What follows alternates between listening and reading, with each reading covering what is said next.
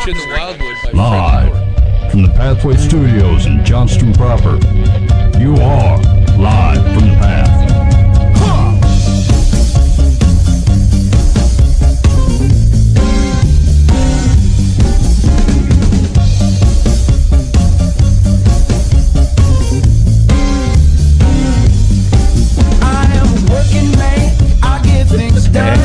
Listening to Live from the Path. We're coming from the Pathway Studios here in Johnston proper. This is Employee of the Month, Mike Foost. How you guys doing? Hey, man. I feel like I was thrown out pretty quickly because I'm not a level of upper management, basically. Hey, man, admin rights on the Facebook are dangerous.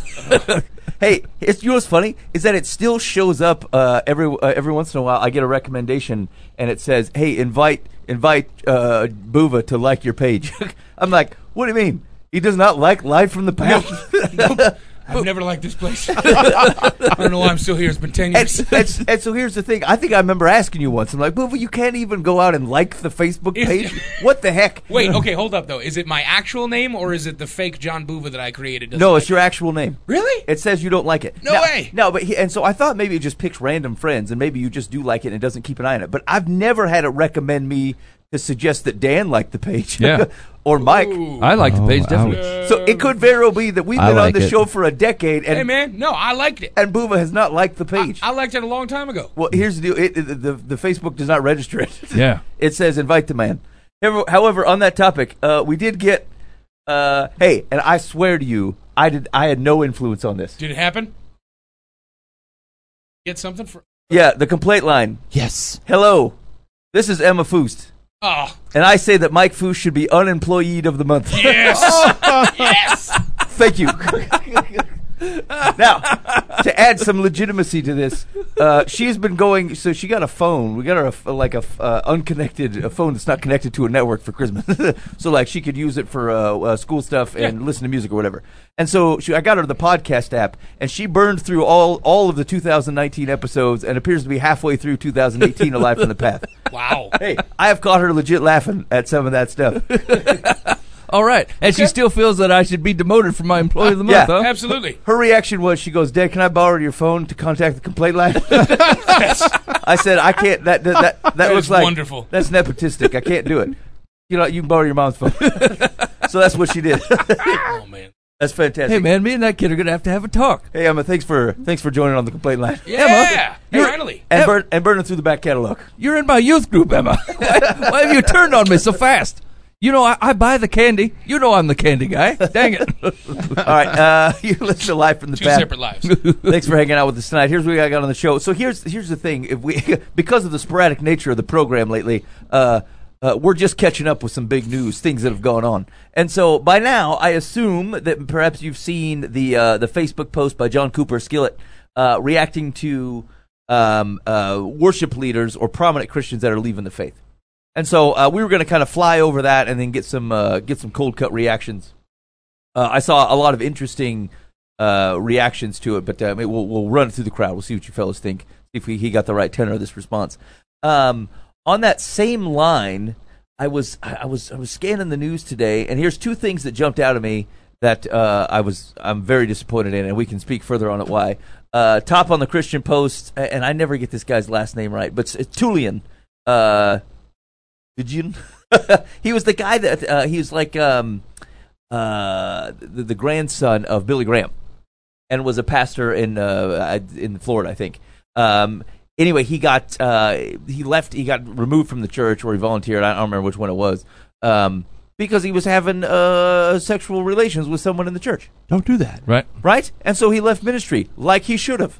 And it says, here he is, back in pulpit after scandal. Now, just like 2 articles down, or 3 articles down, James McDonald hints at return to ministry to followers. Do you guys know James McDonald? No. Okay, I'll read a little bit of that article. He is he was the founder of Harvest Bible Church. Yeah, like wicked. Oh man. I mean, like lots of money and horrible and I mean, He has all the makings of a mob boss. yeah, Really? Yes. threatened murder. I mean, Yeah. Like not good. Like Probably and, not good. He's returning to I ministry. guess it's ready for him to get back though. It's been a couple weeks. a bit Mark Driscoll stuff, like some of the stuff that Driscoll was accused of, but like take that times 10. Yeah.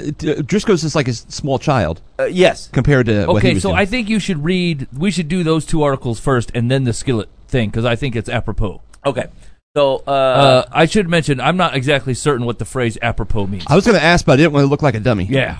I think of the root word of I was going to appropriate. say it's appropriate, isn't Yeah. it? Yeah. Is like it a someone food. saying the word appropriate wrong? Sounds like a French dish. No. It's They lazen it. Apropos. isn't it French? Is the question as I don't to know. when would I use apropos versus appropriate? Yes. Yeah, I can't speak to that. I Dang. used apropos because it makes you look smarter. Done deal. Figured it's my sugar high. I wasn't understanding correctly. Khalifa. It also rhymes with some certain things that other things don't rhyme with. All right. Back in pulpit after sex scandal, Julian insists sex with former congregants was not abuse. Yeah, that's what I would say, jerk. For heaven's Oh, it just wasn't sinful either at all. As he gets ready for the fall launch of his unaffiliated The Sanctuary Church in Palm Beach. Now, I'm going to just stop right there. Okay. I'm usually like, yeah, unaffiliated. That's the way. There's no reason to be tied down by a denomination. And then I think no one wants to affiliate with you. That's why you're unaffiliated. Right. No one would pass you through whatever process goes, yeah, this guy should lead people. Yep. Nope. So you got to fire up your own non-denominational. That's the problem. People's general risk to non-denomination goes, hey, those are a bunch of wild westers who don't want to get caught under anything. Yeah. And legitimate guys who run non-denominational churches are like, dude, this isn't true. And then Johnny Smokehouse comes along, and you're like, well, crap, this is why we're dealing with this particular problem. Yeah, right. All right. As he gets ready to launch of his unaffiliated The Sanctuary Church, Tullian, who was stripped of his preaching credentials in 2015 due to extramarital relations with his former congregants, says they were all consensual and not an abuse of power. Yeah, that's the real problem. Right. Oh, for heaven's sakes. I'm mad at this article already. Yeah. Is it your wife? Well, then yes, you're gone. You shouldn't be leading people or teaching people. The fact that it was, oh yeah, but they said it was all right. Oh. That's disgusting. All right, speaking through a spokesperson, why do they got to refer to by his last name? Tullian, 47, told the Palm Beach Post in a report Saturday. Hold on a second. Why would you have to speak through a spokesperson if it's on record on the Palm Beach Post? Sorry. In a report Saturday that his infidelity in 2015 was completely wrong, morally and ethically, but rejected claims that he used his role as a pastor to inveigle the women into sexual relationships. What is that? I've never inveigled a woman. I mean, I may have. Hold on. Heard the word inveigle. let me check. Boy, that's a legit word. Persuade. I've never heard that. I mean, I read a lot, fellas, and I take in a lot of interesting language. Right. Inveigle is a new word for me. I'm And going to use that in a sentence this week. So it is to persuade someone to do something by means of deception or flattery. While we're on that, apropos is being both relevant and opportune, and appropriate is not one of its synonyms. Oh. Oops. It's the same. I think it's the same root word, though. I'm just saying, on the list of synonyms, it is not on there. Applicable Appropriate. is. Appropriate doesn't mean opportune. It just means Right, whether it's it does fit. right. Apropos means that it's also It's doubly opportune so, to bring being it up. both relevant and opportune. That still seems like a synonym to me. Are you trying to inveigle me?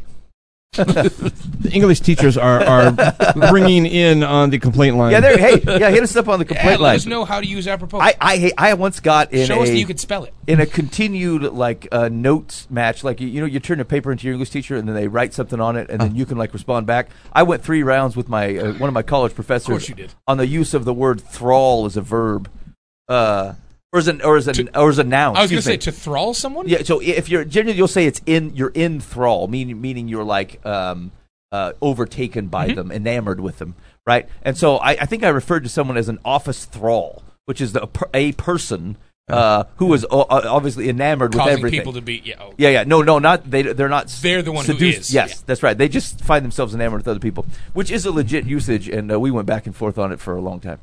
A long time. Anyway, Hey, back to the article. Because complaint we're not line. going back and forth on this for a long time. Hold on. 515-517-0085. If you want to hit us up with the complaint line, we got this thing wrong. All right. So anyway, speaking through, Excuse me, let's see. I don't care what role a person has. A consensual relationship between 2 adults is not abuse. when some of these people will try to make the case that, well, because you're in a position of authority, it's abuse. And I'll go, okay, I can see how that has been and can be used by people in those positions, but that was just not true for me. I was not abusing my authoritative role to try and find women. Yeah, again, it's not relevant. Like the distinction. That's not the biggest Yeah, they're problem. hiding behind that. Yeah, right, exactly. Yeah, you're an adulterer. Yeah. The question isn't. I mean, like he's niched out the problem. Hey, I've met plenty of people that do this. You've got like a very specific complaint about their behavior, and what they do is they take half of it and they defend themselves against the half and never speak on the other half. Right. The truth is that like yes, you're being accused of abusing your power as a pastor to otherwise have extramarital relations with people who are not your wife. I see, like, the problem that you're defending is like, oh, well, it wasn't abuse. Yes, but perhaps you can talk about that. But you still had relations with people who weren't your wife and should not be leading a church because of it. He has put razor blades into popcorn balls and arguing that he did not poison the Kool-Aid. Correct. Yeah, right. Kool-Aid was fine. Correct. Break it up. I see you have noticed what I did. Let me tell you what I didn't do. Yeah. I didn't kill the dogs. Yeah. And I buy fair trade coffee. Yeah. Let me So, talk for 3 seconds on what I am guilty on. put me back on the. But let's really focus on what I'm not guilty on. Yeah, maybe this is a non-article. Now, here's the thing. I will do not construe this as defense of his behavior. I do think you got to be careful with the word abuse. Yeah. I just do. Like it has become a prominent word, of which it is like to describe all matter of, hey, people didn't treat me right.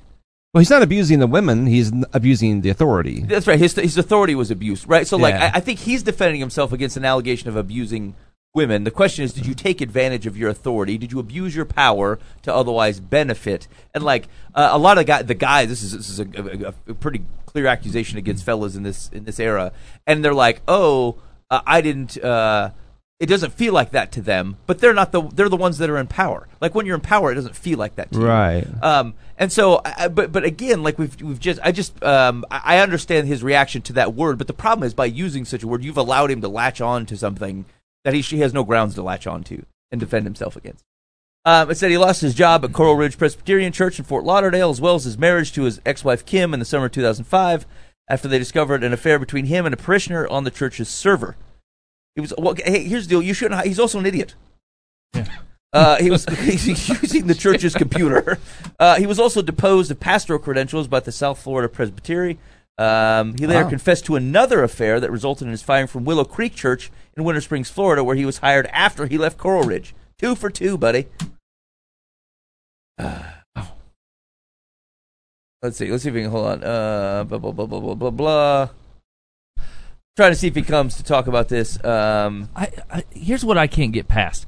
It's the flat out arrogance of all of it, right? Like when it comes to, here's the thing: it's like what we know is that the death on the cross covers the grace for your sins. That is true, right?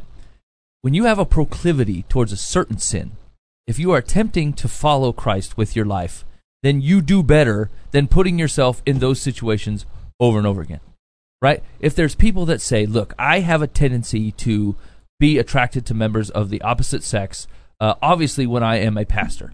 You know what? For the good of God's kingdom and for the benefit of my walk with Christ, I will no longer be a pastor. There's not a benefit here. They're saying that like this is what keeps getting me into trouble. I've got to do better. And so obviously this part of my heart is still inclined towards this sin, and like I can't willpower my way out of it. And so the best I can do is figure out some fences and go, I'm causing myself to sin. I'm bringing others with me. I've got to get out of this, right? And that's a humble attempt to follow Christ after you've screwed up, which everybody has. Everybody has made monumental screw-ups in respect to God's character. And the continuing assertion that you get to go back to where you came from is nothing more than a power play of your own kingdom. That is all it is. Because if it was God's kingdom, you would go, obviously I'm not suited here. Yes, I'm forgiven. Yes, I'm a child of God. But this is not the place for me. There's pragmatic approaches to the things in your life that you've done and the sin that tends to grab you. And putting himself in this position shows no fealty to King Jesus at all. Yeah, so like here's an example of a guy where like I'm okay with you writing a book. Like if in humility you would say this is the situation. This is how I found what I found myself in or what I pursued. Here's what it's like to return from that level of sin in this public of a way, and to re-grasp at the ankle of Jesus and start trying to follow the path. Yeah. I think you can serve the kingdom in that way. Yeah, tell me that you've started a men's prison ministry. Tell me that's what you're doing, right? Tell me that you're nowhere near women or children or whatever. Tell me that you are from now on, you're the men's pastor at Penn State Prison, and that's what you do. And I go, I get it. Maybe here's the deal: is they're not looking at him as a pastor. He has the title, but it's really a CEO. They're looking for a large church setting, and we have destroyed the pastorate through large churches. Partly because it's different criteria. It's a different gift set. Right. You're willing to accept flaws in the biblical character of being a pastor because someone may come with the skills of running a large organization. Right. Yeah. Yes. Well, actually, I didn't think of that. Is the fact that I'm pinning this man and going, "What's wrong with you?" and missing the rest of God's church that's hiring him. Right. That goes, "Hey, maybe this is not the best idea for you. Lock up your kids. Lock up your wives. This dude is now the pastor. This is a mistake." Yeah. Here's the thing: the church is led by sinners saved by grace. We acknowledge this. This is not the question. However, if the very one temptation for you and the destruction of either the faith, communal relationships, or community of a church is the thing that is tied directly to your behavior, your sin that has been saved by grace disqualifies you from leading people in that way. There's a million other ways to do it. There's a million other ways to faithfully follow Christ. There have been people who've done some absolutely terrible things in this world who can faithfully follow Christ and walk in His grace and forgiveness, but they're not pastoring churches. That's correct, right? And what's the only reason that people like that don't want to do it is because they don't want to be the sheep in, sheep out guy. They want to be the dude in front. They want to be the guy that says or the guy that brings. And there are faithful people that love Jesus Christ that are dinging your groceries and sacking them up and sending you out the door with a smile. And that's what they do their whole life. And that's fine. It's God-honoring and it's great. And they don't need the spotlight of what it is that you're trying to do. And it sounds so much that it's a. It sounds like a people thing. Yes. Yeah. Heck, you want to here's the deal. You want to mentor a dude. You want to mentor pastors and say, I can teach you, like, this is where my skill sets were at. You want to be a consultant? I don't care. I mean, plenty of viable ways to use gifts that God has given you, even in light of your failure, but not this. Yep. Not this. Not your face, not your sermons, not your name on the billboard. No. He says, some people think that I should just shut up and crawl in a cave. That's a straw man. That's not what we're saying. And never come out because I'm not qualified to be leading spiritually in any way because of everything that I went through and everything that I did. Again, it's a much more nuanced discussion than that. Other people champion it because they go, it's about time that churches are led by people who know what it feels like to, fall on their face and be in the gutter. Yeah, that's the spiritual qualifications we're after. Unlike all those other perfect pastors. Yeah. Heck. Although, I never heard Paul quite put it that way. When he's talking about people who are leading the church, the qualities of a pastor, he's like, find the guys who have fell on their face and in the gutter, specifically in the midst of harming their community and degrading their relationship. Let him be the husband of 3 or 4 wives. Yeah. But that's the thing is the reason that is ever championed, even without talking in a pastoral role, is so people can see more of the breadth of the breadth and the depth and the width of God's grace, because you can see that in not in its entirety, but a way bigger scope from the gutter. Right? But if you're actually designing the gutter and you put a bed there, then you're not looking at God's grace at all. You're just looking at the gutter and saying, how can I make this gutter better? I know, I'll work somewhere else. That's not what that's designed to do. He says, in his message from Sunday, he argued that real Christianity is much more scandalous than most of us realize. I agree with that, actually. I want to focus your attention this morning on Mark 10. I'm going to read verses 17 to 22, and then also, I don't care about this, something about their series of blah, blah, blah. I don't care. That's in fact, he's talking about Jesus. His very existence confronted and contradicted the religious establishment of his day, but not the establishment of Yahweh's character and word of his day. You doofus. Yeah, and the thing that he was, what we have now as Christianity is what he was trying to promote against the religious leaders of the day, right? He was trying to promote a grace-filled, he is the temple existence. And those were the things that Jesus was rallying against and the things he left for us. And now what he is saying is because Jesus was anti-whatever the establishment of the day, we should be anti-establishment of our day. But unfortunately, what's been established for us through Jesus and the apostles was what we have now. Right? The way that we're trying to run. Right. We are not Second Temple Judaism. Correct. Here. And he's actually, that's a really good point, because that thought process shows up in a lot of Judeo-Christian leader discussion. Is look how Jesus stood up against the authority of his day. That's not an apples to apples comparison. I think you can find niche discussions of where that makes sense, but we're talking about what Paul's talking about, law and grace. We're in the grace portion, and so if you're accusing the grace of not being gracious enough or not being liberal enough for your particular way of life, then yes, flat out Jesus would disagree with you. Yes, he seems to think it was sufficient. Yeah, what he was fighting for is what he gave us, and that's what we're trying to follow. Yeah. And you say that's not enough.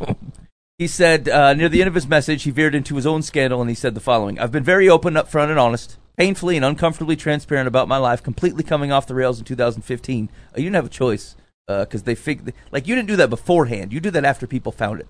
So again, you can't take credit for that. And I still deal, and I don't think it will ever fully go away. It's probably a gift to me, honestly, because it keeps me dependent on God. It makes me realize afresh that his grace is undeserved. He said, noting he was still struggling to get over it. I still deal with a level of guilt and shame and regret for how I hurt my family and how I hurt my friends and how I let people down back in 2015. I screwed up and people got hurt because of me, and because of that, I still deal with, he said, tearing up and voice slightly cracking. It's like it happened yesterday when I think about the moment I sat my 3 children down in my living room to tell them what I had done, and the look of their face and the words that came out of their mouth. I will never ever forget. In my relationship with my kids, it has always been unbelievable, but I will never forget the ways in which I hurt them specifically, the ways in which I let other people down and hurt other people, the way that I betrayed my first wife, and all those things. Okay. He noted, however, that because Jesus succeeded for me, I am free to fail without fearing that God will leave me or forsake me. True. God's love for me, God's acceptance of me, God's approval of me has nothing to do with me and has everything to do with what God in Christ has done on my behalf.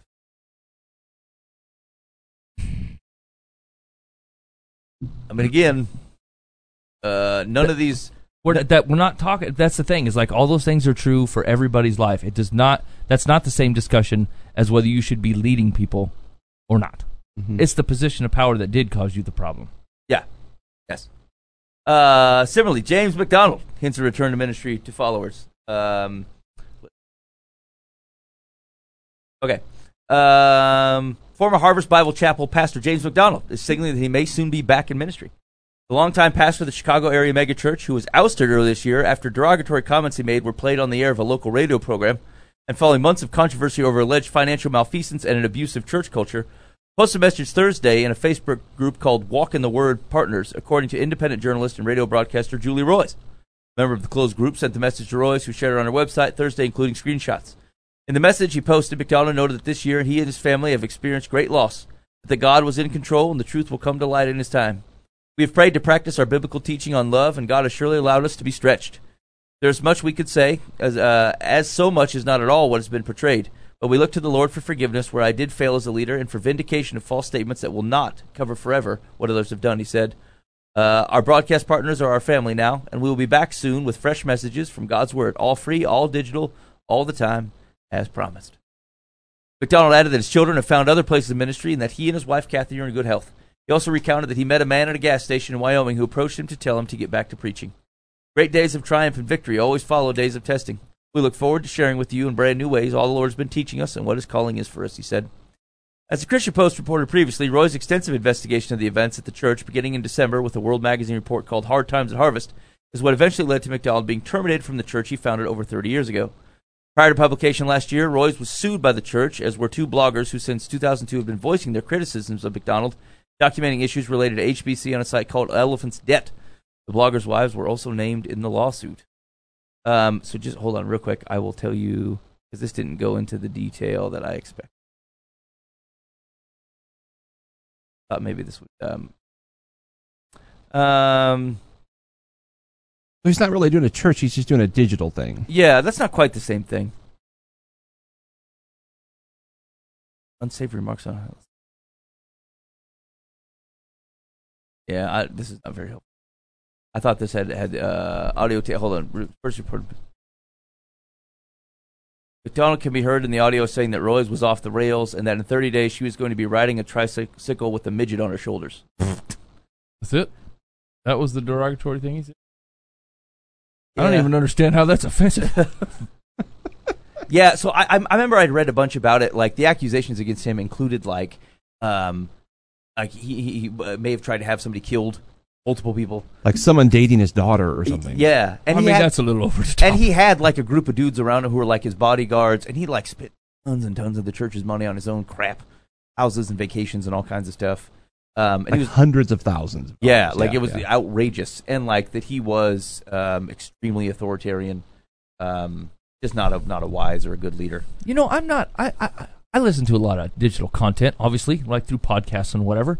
And I don't know that I find that inherently mistrusting. But like when you don't have the accountability to be a pastor of actual people, right? And you basically just get to say what you want and throw it out into the sphere, and that doesn't seem like you're doing anything. I mean, I could be wrong there, but like, look at all the people that Paul wrote to. He knew them, right? And by the way, I'm going to come back over there if you guys keep doing this. Or remember when I baptized you guys, or that kind of stuff. And like being able to just blurt out God's word and not see its effect or help grow. I mean, you could sell it as like, so we just cast the seeds and this does the water, and I don't have to pay attention because someone else is going to water. And like, I don't know, that doesn't feel like the structure that God set up at all. That's part of the whole superstar mentality that I don't need a church as long as I can just get the digital thing out there.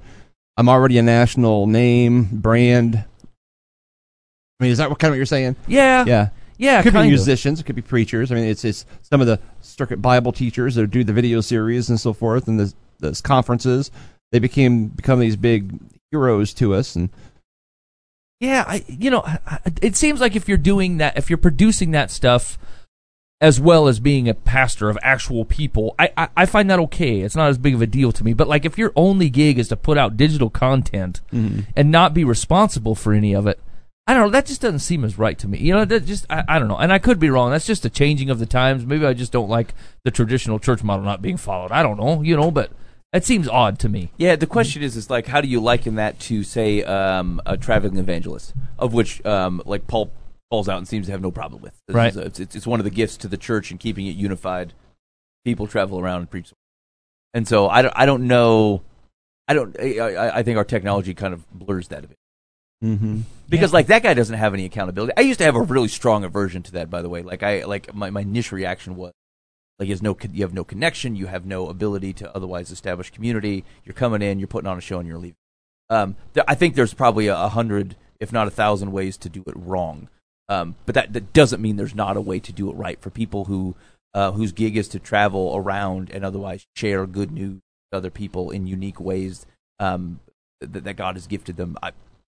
I think it's a good thing for the church, and the same thing with how we think about modern day prophecy. Same thing how we think about just some of the other things, gifts that God gave the church. Just because it has been done wrong does not mean there's not.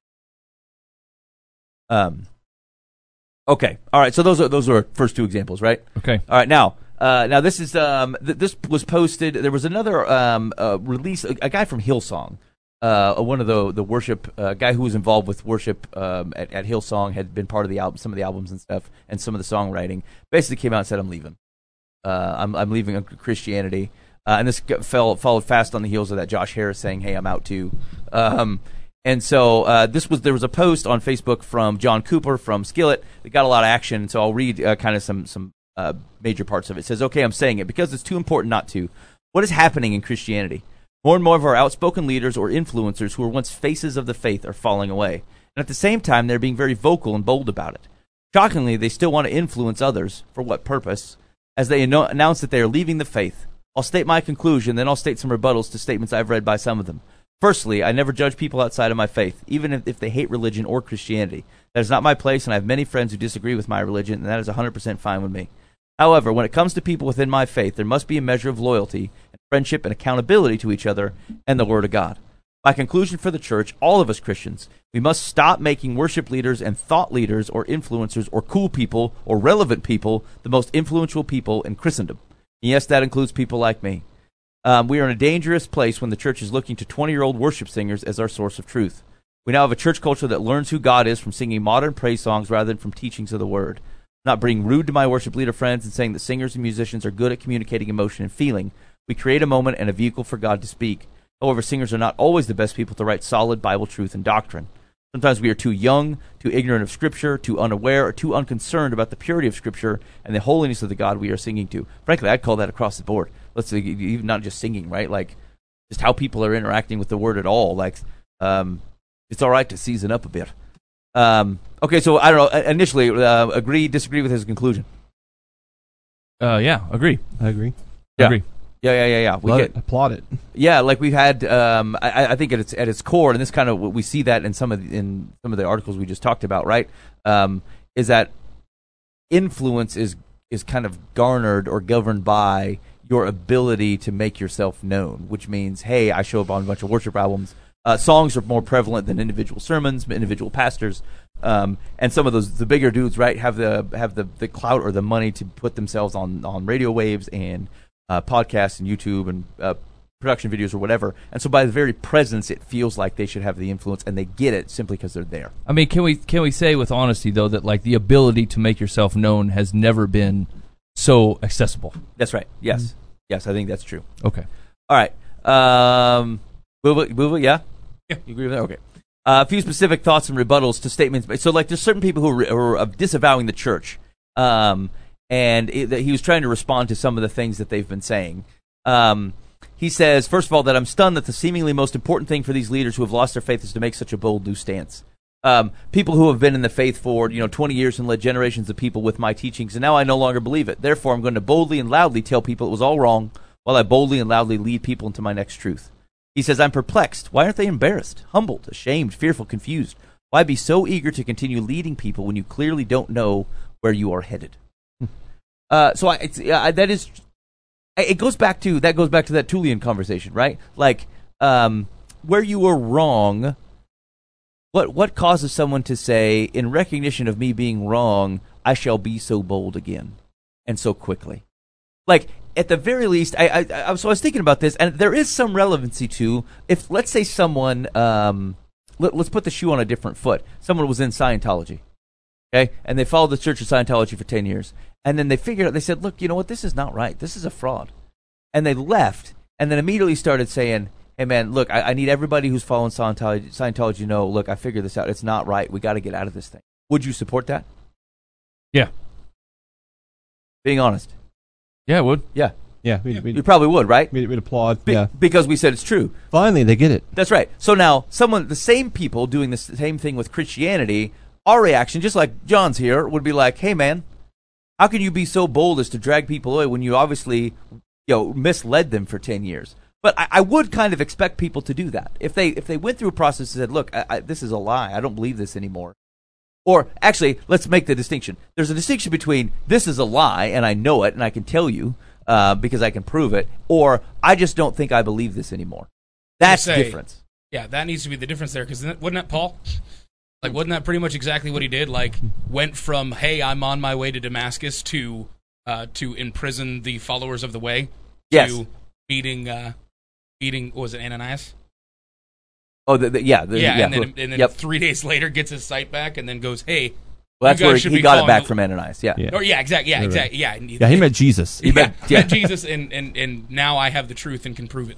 Yeah. So that's the thing, right? Like, so when if we believe meeting Jesus changes everything, and so like you should flip from A to B, and it makes sense to do so. When someone bails on Christianity, I don't know that I find it crazy for them to say, look, this was all wrong and this misled me. However, most of these situations aren't like that. There are people who are like soft fade away and go, hey, I'm not sure. Yeah, they move I'm to redefining my relationship with God, not from the conventional wisdom that I've heard from the church, but kind of in my own odyssey of understanding. Yeah, and so if your actual faith at this point is very, very nebulous, then yeah, why would you want to lead people into your nebulosity? I'm not sure where I'm going, but I know I'm not staying where I'm at. Yeah, it's like I'd like you to go with me. Yeah, exactly. Yeah, come with me to being in a place where I don't know where we're going. So actually, once again, I feel like some of this is actually just a social media problem, right? Like it goes back to those passive aggressive memes that people post, right? Yeah. They post like this passive aggressive meme,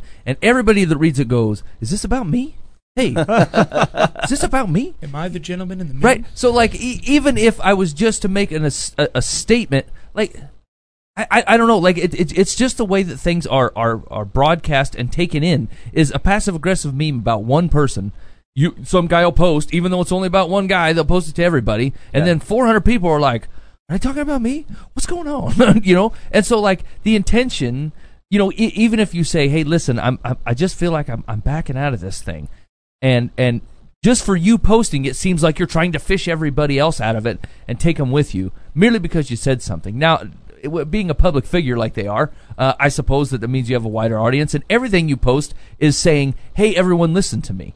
Right? That's what Facebook is. I said a thing. I want everyone to listen to it. And so no matter what you post, you're trying to fish everybody to believe what you're believing at the time. Yeah. And so it's just the way that social media works. And it just...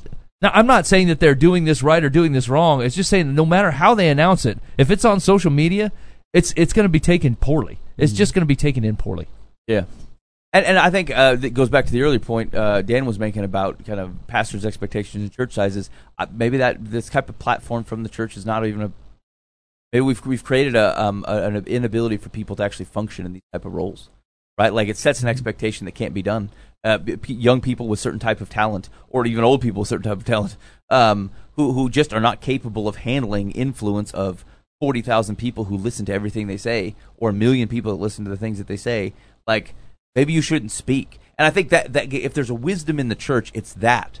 Like, if you're not in the position, like, if you can't handle the level of influence that you have, give it up. It's fine to give it up. It's not, the kingdom didn't lose because you gave up influence that you were going to misuse. Mm-hmm. It was false. You didn't lose anything. The kingdom didn't lose anything because we didn't have it, because the influence you had was going to be misused. It's not a risk. So give it up. If you cannot handle it, just give it up. He said, second thought. Why do people act like being real covers a multitude of sins? So this is referring to a lot of people who leave it say, look, I finally need to get to tell the truth. We kind of got that same vibe. Remember that Dave Gass, the ex-evangelical guy who was the pastor, who didn't bother to mention that he was actually cheating on his wife at the time. He just said, I don't believe in Jesus anymore. Not that I actually handle myself terribly. But people act like being real covers a multitude of sins, as if someone is courageous simply for sharing virally every thought of dark place. That's not courageous, it's cavalier. Have they considered the ramifications? As if they are the harbingers of truth, saying, I used to think one way and practice and preach it, but now I've learned all the new truth and will start practicing and preaching it. So the influencers become the voice for truth in whatever stage of life and whatever evolution takes place in their thinking. That's the statement that I really liked. Is that's not courageous, it's cavalier. Mm-hmm. Like that's the big thing is to be truth. Here's the honest thing about me. Here's the thing I did. Doesn't matter what dark thing happened or whatever you did, as long as you're being honest about it. And like I gotta be honest, I kind of feel that way some of the time. Like I'm like, look, I tell my kids that, right? I don't care what you did, just tell me the truth about it so we can deal with it, right? But like if all you do is proclaim all the bad stuff you all done, right, to everybody that could ever hear it, everybody needs to know how self-deprecating I am. Everybody needs to know how humble I am. Everybody needs all this. You've missed humility in it, right? You've missed it for the glorification of your crappiness.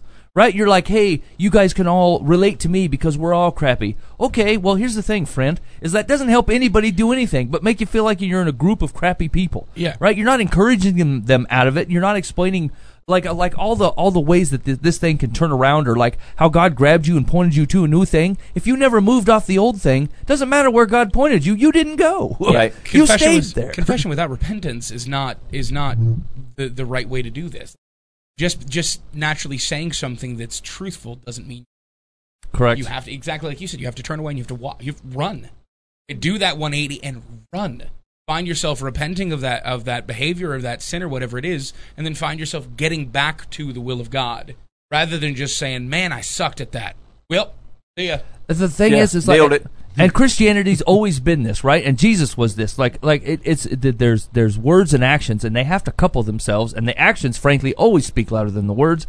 And social media posts and influencers, they're all words. That's all they are, right? Yeah. And or they're photo ops of the action that you did.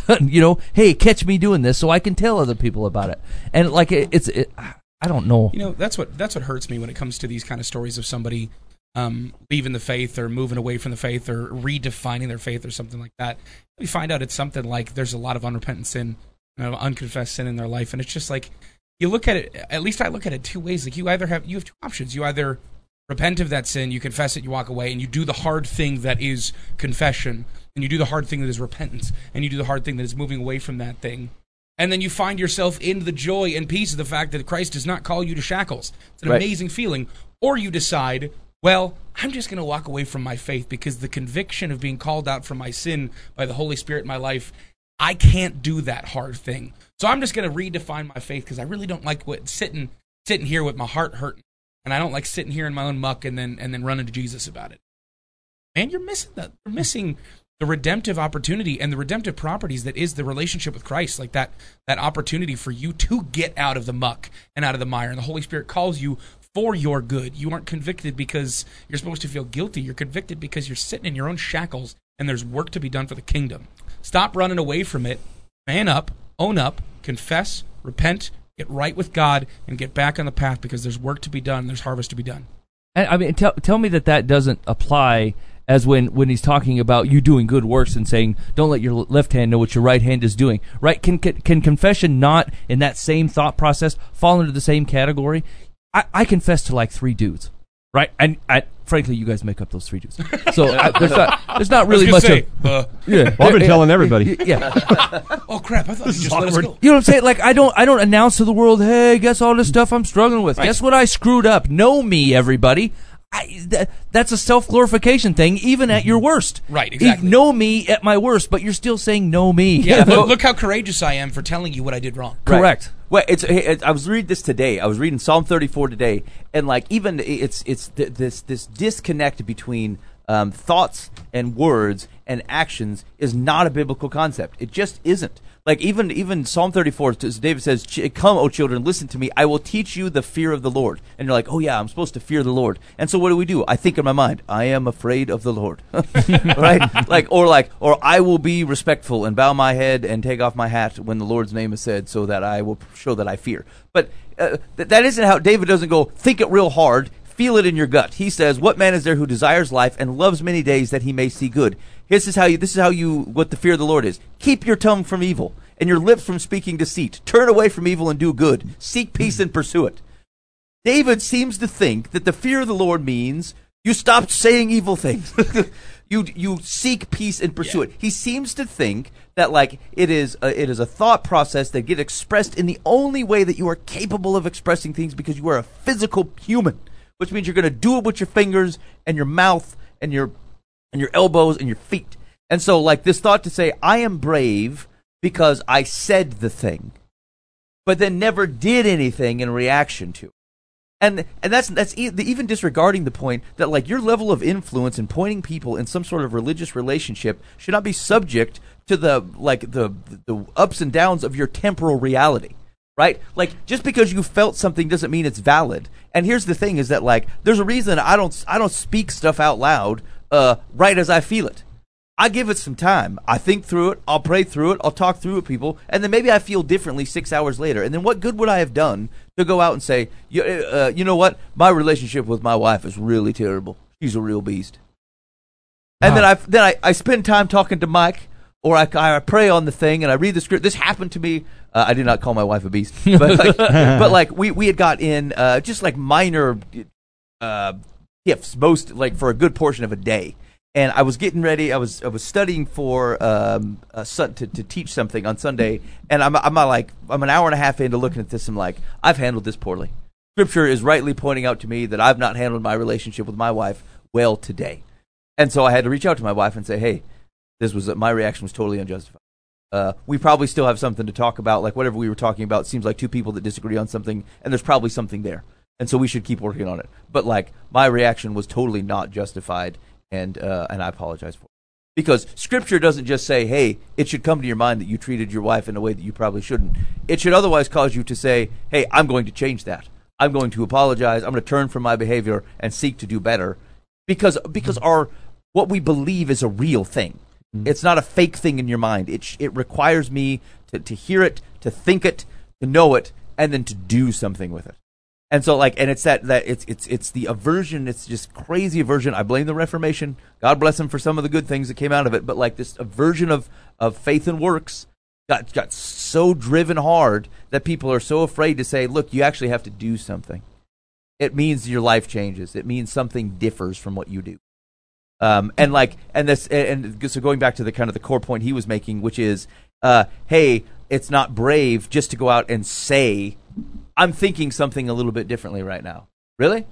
Like if you would have said, here's all the things that I believe, here's all the actions I took because of my belief, I did all of these things, and now my physical reaction has changed. I'm doing something differently. I'll listen to that conversation. But like right now, I just feel like the church isn't doing X, Y, or Z, or I'm not feeling the Spirit or some other business.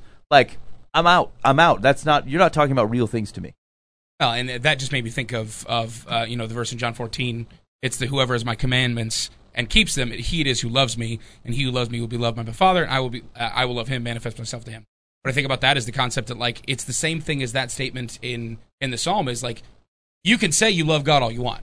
You can say, I love you, Father, all these different things, but like God seems to, and Jesus calls out the fact that you love him, you'll keep his commandments. The obedience in what he calls out is good, is showing him you love him. You can't just say the words and then expect that to mean something. Right. You need to back it up with what you're saying, especially when it comes to love and especially when it comes to the wisdom that you can have through Christ. Like those things come with actionable items and proof through that action. And so I maybe going back to the other two articles then, is that like, hey, just because you went through this and just because it was real and you went through sort of a sinful time in your life and the love and grace of God is still available to you, I mean, I don't know that means that like that has to be exposed to everybody. Mm-hmm. Like that hey, you gotta bleed on a page and sell it for $800 at an art fair. Like there's just nothing that says, hey, every reality needs to be put in a position of power.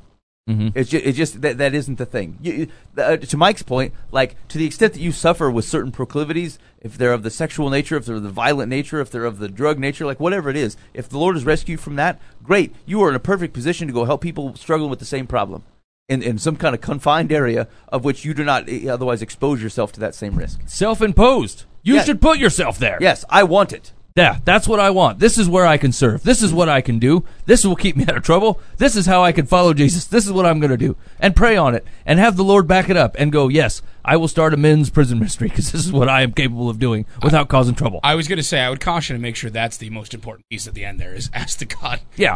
Ask the God of the universe on this whole thing. And like, just because something is wrong, I wouldn't just make a ministry of it. Okay, so cause ask a question. Because ask either one of those fellows, and what they'll say is the Spirit is leading me back into ministry. Right. Okay. Is there any way that the Spirit would do that? No. Not in those examples. Yeah, I don't, because they're kind of. Here's the deal: God's character is consistent. Scripture would otherwise. I believe that Scripture would otherwise say that those fellows are not qualified to continue. Mm-hmm. And Can they become qualified? No. There's no possibility of redemption back to a qualification? They are redeemed by the precious blood of Jesus for forever work in his kingdom. Not that. Paul makes no distinction. He makes no qualification that says once you're disqualified from that. I don't see it, Dan. I agree with you. Yeah, it's really harsh and unpopular, but I agree with you. Yeah. And here's the deal. I have no lick of problem with that at all. I have no reason to have a problem with that. Because what about God's character caused me to go, you're being too harsh on this, Lord? Well, and here's the truth of the matter, is because if you're viewing sin correctly, you should have died for that. The punishment for the sin is the death, right? And you're not saying thank you for not killing me. You're saying, put me back to where I came from. I deserve that. No, what you deserve was the death. And what you got was the grace. And what you got is a still invitation to a kingdom. But what you also got is not the ability to lead people down the same path you were running. You got the grace. You got the best gift that's ever possible. And what you're saying is, it's not good enough. I want back what I had. Well, you threw away what you had. And I can't logically let you do it. You're going to drag other people down with you. You've shown no repentance at all. God's character does not seem, it supports a small view of grace. When you say, hey, can they not qualify themselves back up to ministry? No. Well, that sucks. No. They're alive. They have grace. They're still in the kingdom. God still loves them. God still says, it's available for you to accept my grace. He didn't kick you out of paradise. And you say, that's not enough. Give me my pulpit back so people can worship me. That's what they're saying. You go with that, Bubba? Yep. Yeah, absolutely. What about it? I'm not going to be able to speak on anything from there. I just got to think about some stuff. Fair enough. So I'm not going to try and make a fool of myself and try. Okay. So, See, when the shepherd has been rolling around with the wolves and getting all bloodied up and messed up, it affects the sheep. But they're not telling us in the story of these pastors who've had sexual relations and adulteries, relations, and then kicked out of churches. I wonder how many divorces happened in the next 2 years at those churches. I wonder how many affairs happened in the next 2 years because a guy said, well, hey, Joe did it. They may not consciously say that, but I've never seen it not happen. Right. I've never seen it not happen. Yeah, it's consequences to forgivable. sin that are real consequences here. Yeah, and he didn't On even top lose of anything. Grace, there are consequences. Yeah. So there's no Yeah. doubt about that. Yeah, and I would say, I suppose, two things that are rolling around in my mind at the moment is that, like, do I think, again, is God well aware that He's got fallible people in the pastorate? Of course. Sure. Of course. Do I believe that people can come from a non-Jesus following lifestyle, turn from that, and become pastors and are qualified to do so even for all the things that happened in the past? Yes, I do. Yes, I do. It is specifically talking about people who have taken on that calling of God and then reject it. That's where I just don't see their path.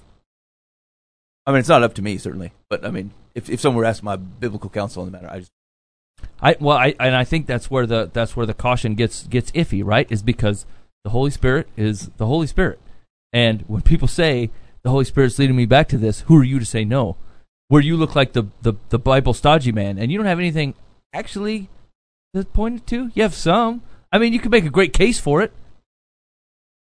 So that's where I was talking about this week in Ephesians chapter 4, right? Paul's talking about they're not. I don't think of them as offices of the church, but he's talking about gifts that were given to the church as far as like roles and responsibilities of certain people, otherwise to help maintain the unity of the church. And it's preachers and teachers, or shepherds and evangelists and prophets.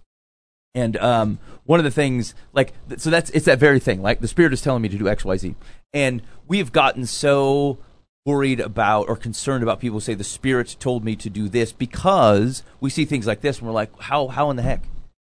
Or the book by Jesus Calling, right? Like someone says, oh, like God told me this, and like there's things that aren't we otherwise would look at and say, hey, this is a new revelation, when otherwise we thought we had a scripture that everyone kind of agreed this is the thing we're supposed to use, and now like new scripture is being written somewhere else, and we have to buy the book to be able to take it in. And so the thing is, the question isn't whether God still sends messages through people.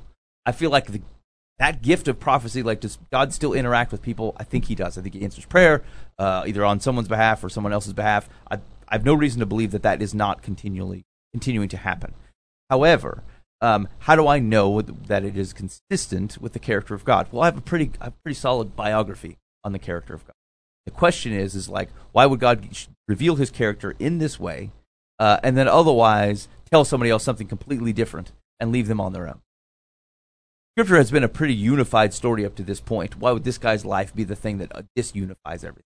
And so that's He has given us the ability to otherwise measure it against what is God saying through other people and through Scripture. So I suppose that's the question, right? Like, I don't think you have to throw out everything and say the Spirit doesn't speak. That's goofy. But does the Spirit speak counter to the character of God? No. Well, and once again, like if we're comparing apples to apples, what we're saying is that like, yes, you can still evangelize. Yes, you can still lead people to know this grace that you found. You just can't do it where you're a predator, right? Where you have a known proclivity to sin in this way. In this situation, you can't do this at the men's prison. You just can't, right? Your proclivity to have affairs with women ain't going to happen at the dude's prison. But that's not what you want, right? You want to be able to be put back at this position of power and the ability to do this again if you choose to. Where Paul puts himself in the shackles on purpose and says, "Hey, I'm cloaked to a guy. Let's talk to him," right? But that's not what you're asking. You're not saying, God, what you want.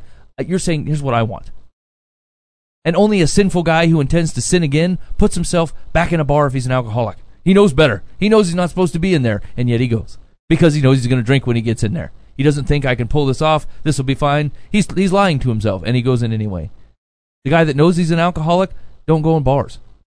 The guy that cheats with parishioners, don't lead parishioners.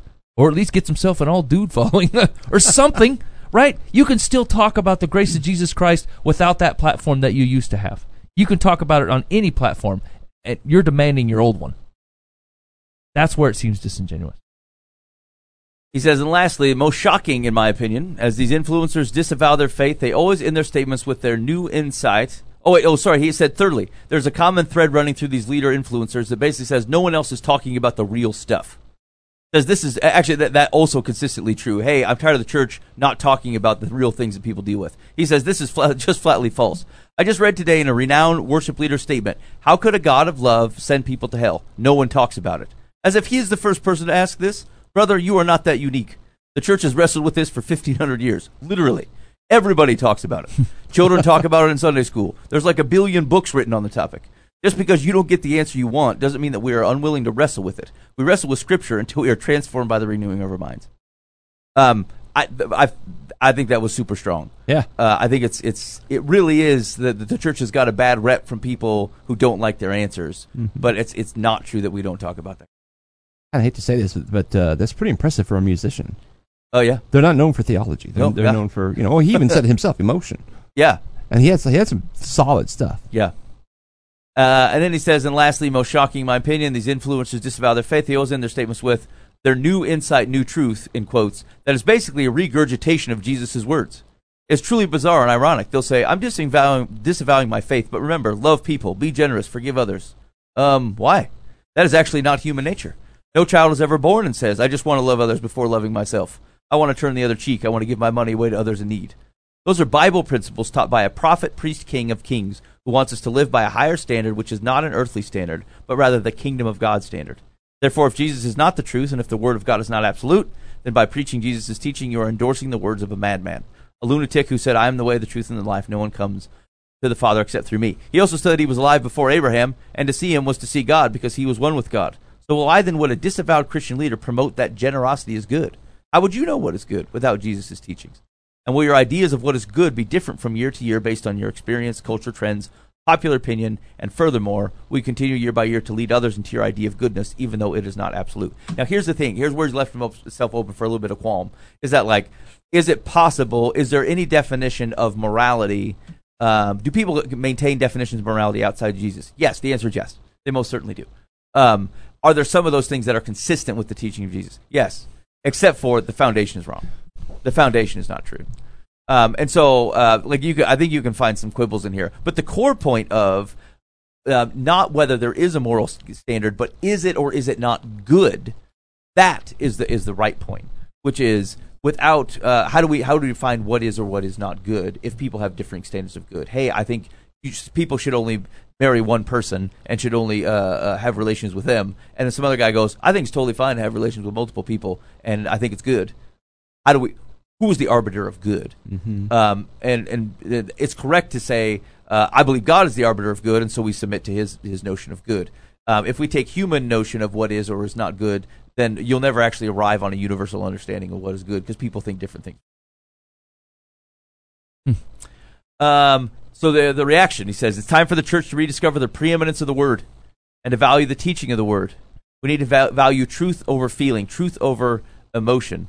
What we are seeing now is a result of the church raising up influencers who do not supremely value truth, who have led a generation who also do not believe in the supremacy of truth. Now those disavowed leaders are proudly still leading and influencing boldly away from the truth. I think that kind of sums up what we've been talking about so far. There's just a reality to the things that otherwise of who Jesus is, types of life that he calls us to, the understanding of God's supremacy, all those things. And to the extent that you submit to those things in faith, whatever the outcome is, at least you're dealing in truth. But if you're going to reject those things, the very notion of you saying, wait, what God said was actually not true, then you're no longer a pastor of his word anyway. That's not you. Like you're not even leading a church. You're leading something else. And so, how do we know what's true? Well, the word is true. The word is true. How do I know that something that somebody gets from the Holy Spirit is true? It's consistent. It doesn't have to be specifically the same. I feel like, the Spirit can intervene and say, I want you to do this specific thing. And as long as it otherwise isn't, hey, I want you to murder this guy, then it's probably fine. But what I'm saying is, I do expect God's character act consistent.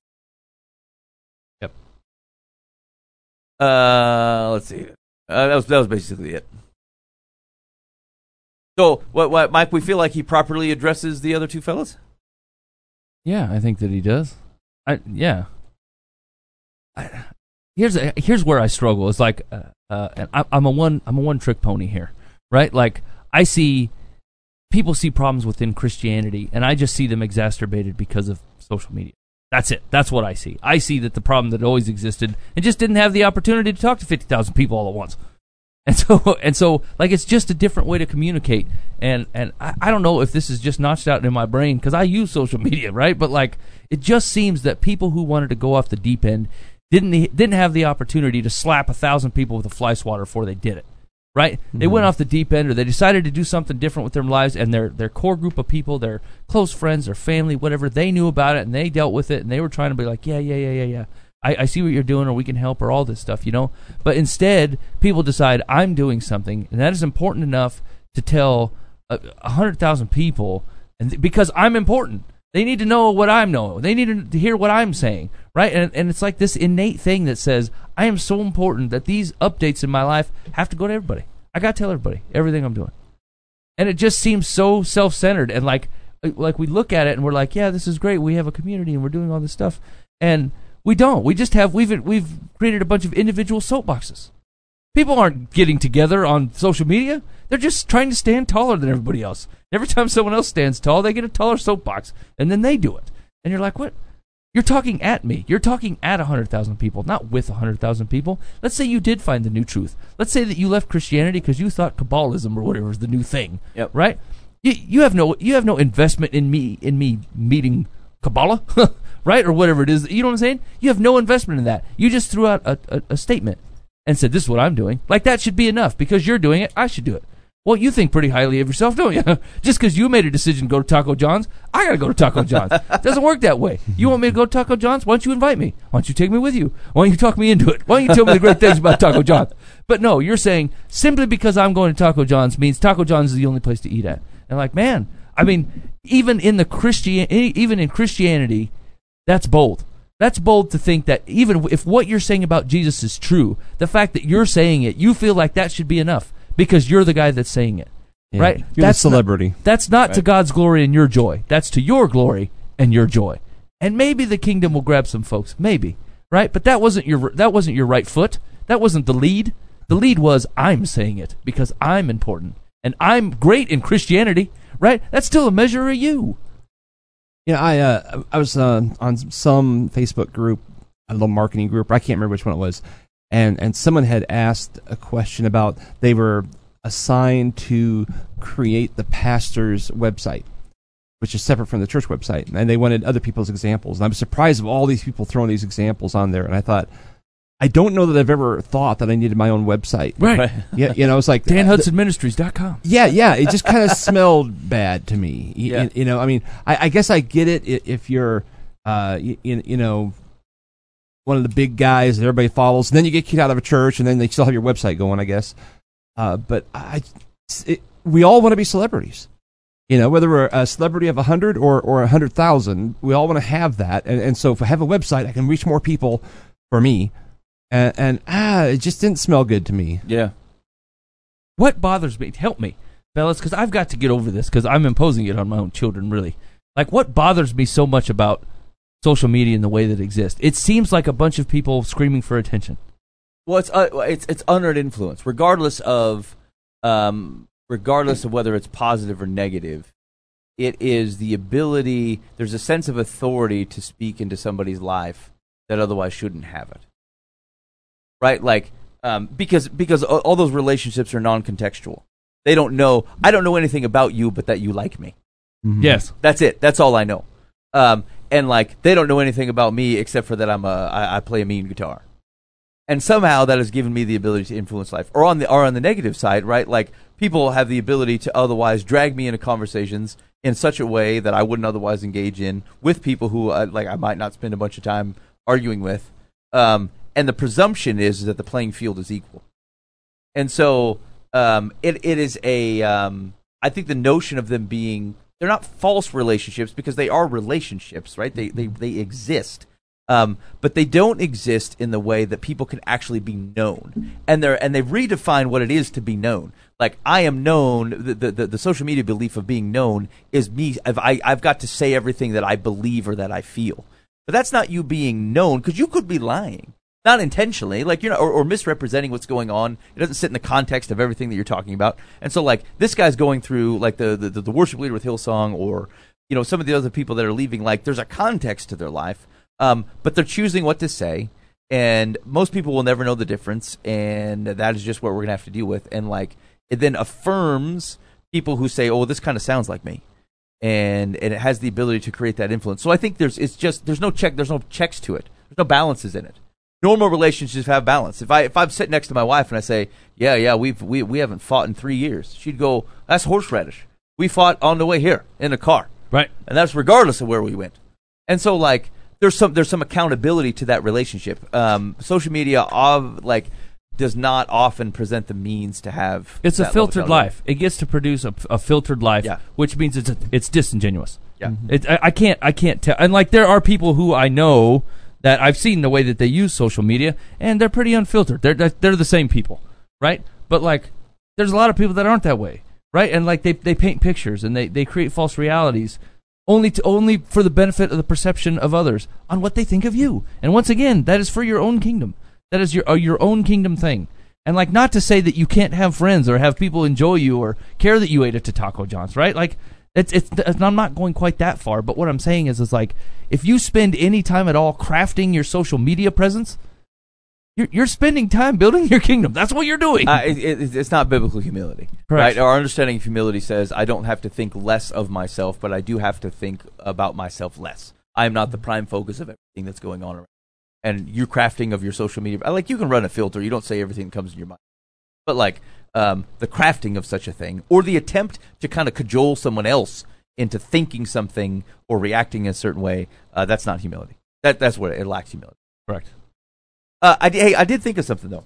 So I was thinking about this guy who I said, hey, he can't go back in the pulpit, ever. Is he not still responsible biblically for leading his family? Well, yeah. I mean, isn't that still important? We can't. Their family left him. In his example, yeah. Yeah. But restoration should be his goal. Right. So he can be restored to the place of proper leadership in his family, and that's important. He's leading people there. Mm-hmm. What precludes the following step that says he should lead others? Is it specifically back to Mike's point of saying, hey, it's a risk area, and you'd be a fool to jump into it? I think it is. I guess I've always thought there should be an amount of time, and that's kind of a vague statement. If 20 years goes by and you have become the best father, the best husband, the best role model ever, well, maybe it's okay. You've proven yourself. You've lived, but that's kind of a cop out. In the back of my mind, I've always kind of thought that, though. But these guys are like 2 years later. It's like I'm sorry. In 2 years, you're still the same dude. I mean, sure, you make changes, blah, blah, blah, but you can't tell me that you're suddenly not going to have affairs when the last two churches you were at, that's all you did. Yeah, right. You already ran into this once and you went somewhere else and did it again. I guess maybe what that's causing me to do is pause, perhaps. I don't know, now that I'm thinking through the scripture that I was pondering through, I'm not sure actually now that in context it's specific enough to say never. I'm not sure that's the case, actually. However, I think if you run through basic filters of, is this for God's kingdom, yes or no? Like, is it possible, let's get back to Boova's core question, is it possible that someone who the rest of humanity says, this person should not be doing this, and that the Spirit calls them into it? I suppose. I don't find that particularly likely. I think you would need confirmation from other people who are closely involved in mentoring. Yeah. Absolutely. And there's got to be some process. I still lean toward not, but I've seen people do it, and I'm not like picking it outside the place. Right. I guess so maybe and this is the bigger question. In fact, I'll save the core question, I suppose, to another time. But the because you have a playing field that says, hey man, the Spirit will do whatever it wants. True. Yes, of course. If that is the guiding principle, the Bible is way too long. It requires almost none of it. I probably could have done that thing in 3 pages. No, that's true. God created way too many points of order on his character if he's just going to say, listen to the Holy Spirit, don't worry about this. Fly wherever you want. Yeah. Yeah, and that's what I'm saying. Like, I think there is, and I always hate the word balance here, because I don't think that's the right way to think about it. But like, Paul didn't say, dear Ephesus and surrounding churches who will also read this letter, the Spirit will tell you what to do. Love all. He still says, hey, avoid sexual immorality. Like, it's coming up later. The back half of Ephesians is actual tangible things. Don't do this, do this. Be patient with one another, right? Things that you said, like, is the Spirit capable of telling me to be patient? Sure. But if you remember, in that same section of Ephesians, he says that God gave the church gifts like teachers, preachers, prophets, people who otherwise go to a broader group and say, here's the thing. You need to be humble. You need to be patient. You need to be gentle. You need to have watch your sexual immorality. Like, use kind words. Like, all these things, right? And so that's where I am hesitant, and this comes from a guy who very much believes that I run the risk of nipping the Holy Spirit's work in my life because I don't understand it. I feel that's certainly possible. However, the very nature of Scripture itself, unless I have to throw out, I shouldn't have to throw out Scripture, which otherwise affirms the Holy Spirit and its work in its life, and everything else the Scripture says to get to that point. And so maybe that's something we can bring up another time. But that is where I run. A bell's ding for me is, well, what if the Spirit says this guy is to do something that otherwise, like, it just doesn't sniff like it would do, and reasonable people who otherwise are following Jesus go, I just don't think so. I mean, would you feel the same way about a guy that was embezzling from the church? Yes. Oh, yeah. Would you feel the same way about a guy who told a lie? It depends what the lie was. Does it matter how he sinned? Yes. Yes. Yes, it does. Yes, it does. And frankly, the thought about all sin is equal is not a biblical thought. Right. It's just not. That's not.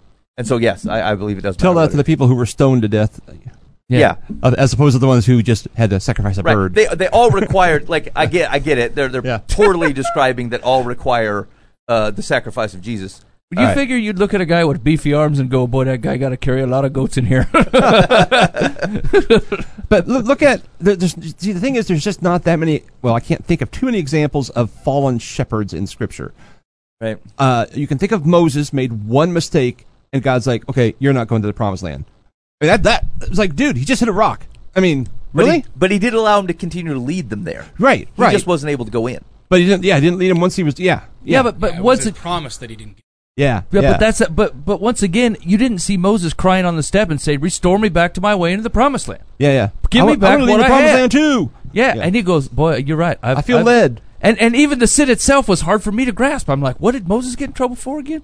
He said huzzah and hit the rock. This was the problem, right? Stuff that I would let go and go, sorry, I didn't presume upon your authority. Well, my bad. Moses totally doubted God's ability to let him be Pharaoh. So because of that, he was Aaron. Yeah. It was it's a trust issue, right? Like, yeah, exactly. But I can't be the one to go talk to Pharaoh. I'm not a good speaker. You don't want to send my brother?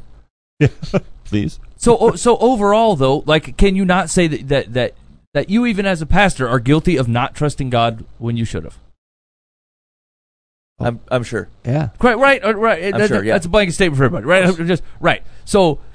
Okay. So let's look at the other behavior in Moses' life for a tangible example, right? Did he otherwise direct or influence, to the extent that Scripture tells us, the people he was leading in such a way that caused them to sin? No.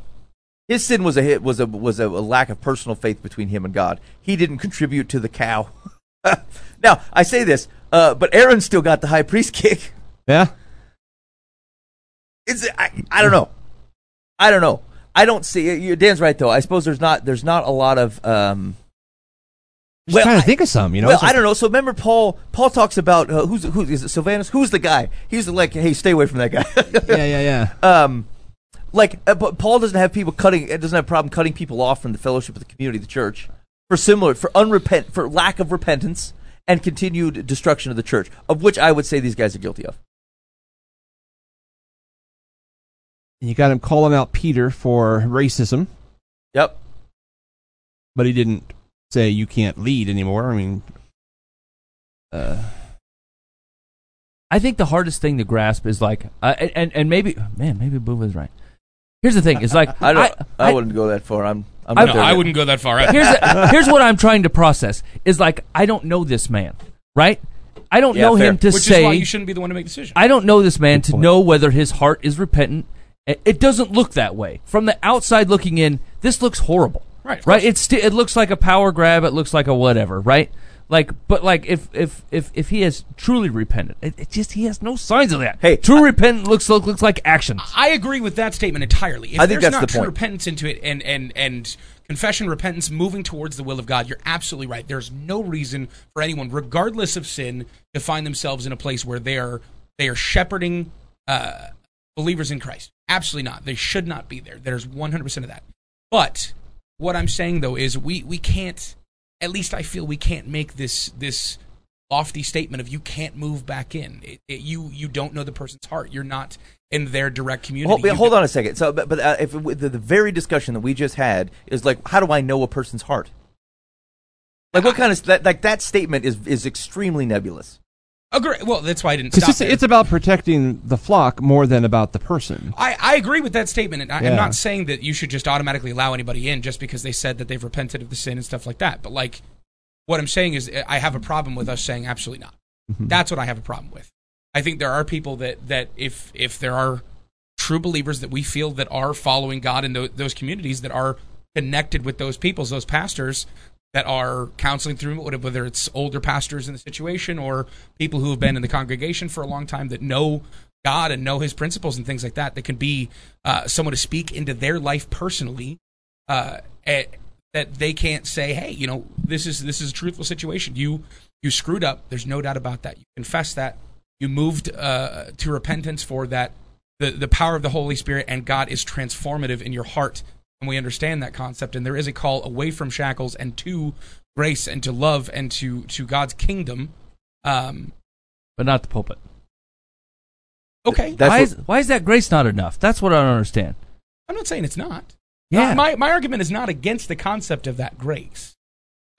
You think it should be grace plus your old job back? No, and not in any situation. I'm saying if God calls you, we can't stand in the way. And that runs into where Ben and I disagree. Well, Ben and I are talking through the situation of like the Holy Spirit calling things and the Holy Spirit calling out specific things, and that's that's kind of been you and I's conversation for what? Yeah, a month now? well, so let's get the question. So, like, do you believe that the Holy Spirit will call you something that's altered to the character of God? No, absolutely. Well, then we agree. Yeah, we agree on that. Yes, Okay. Yeah, then we don't disagree with each other then. agreed. Okay. I'm not sure what happened there. So my agree. statement of understand my statement of listening to the Holy Spirit and listening to God call and things like that is not meant to be a statement against or for the fact that the Holy Spirit would call anyone against the Spirit of God. It doesn't work. It's not a thing. It doesn't go against itself, right? Like God and the Holy Spirit don't go against one another. Work in like the concept of the trilogy there. But I just where we have difficulty there is in interpretation, I would say. Of what that looks like and how specific, if you will, those calls to individuals' lives.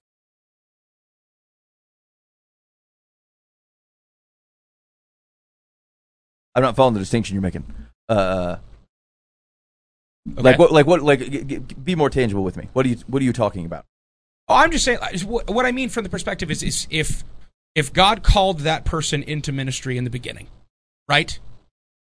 Then they screw up. Mm-hmm. Does that mean that God's call is no longer for them to be in ministry? It very well could be, yes. Could be, but at all times. Is there a possibility that someone having screwed up, hardcore, adulterous, stealing from the church, anything like that, having known that they were called into ministry in the first place, is there a possibility that someone that was called into ministry screwed up, but that did not change the nature of God or the Holy Spirit's call in their life to that specific ministry? And if we can agree that there's the possibility that someone can be called into ministry in the first place, being fallible screws that up, but then can take back the mantle of their original calling from God, the Holy Spirit, into ministry after confession, repentance, and moving towards the grace of God.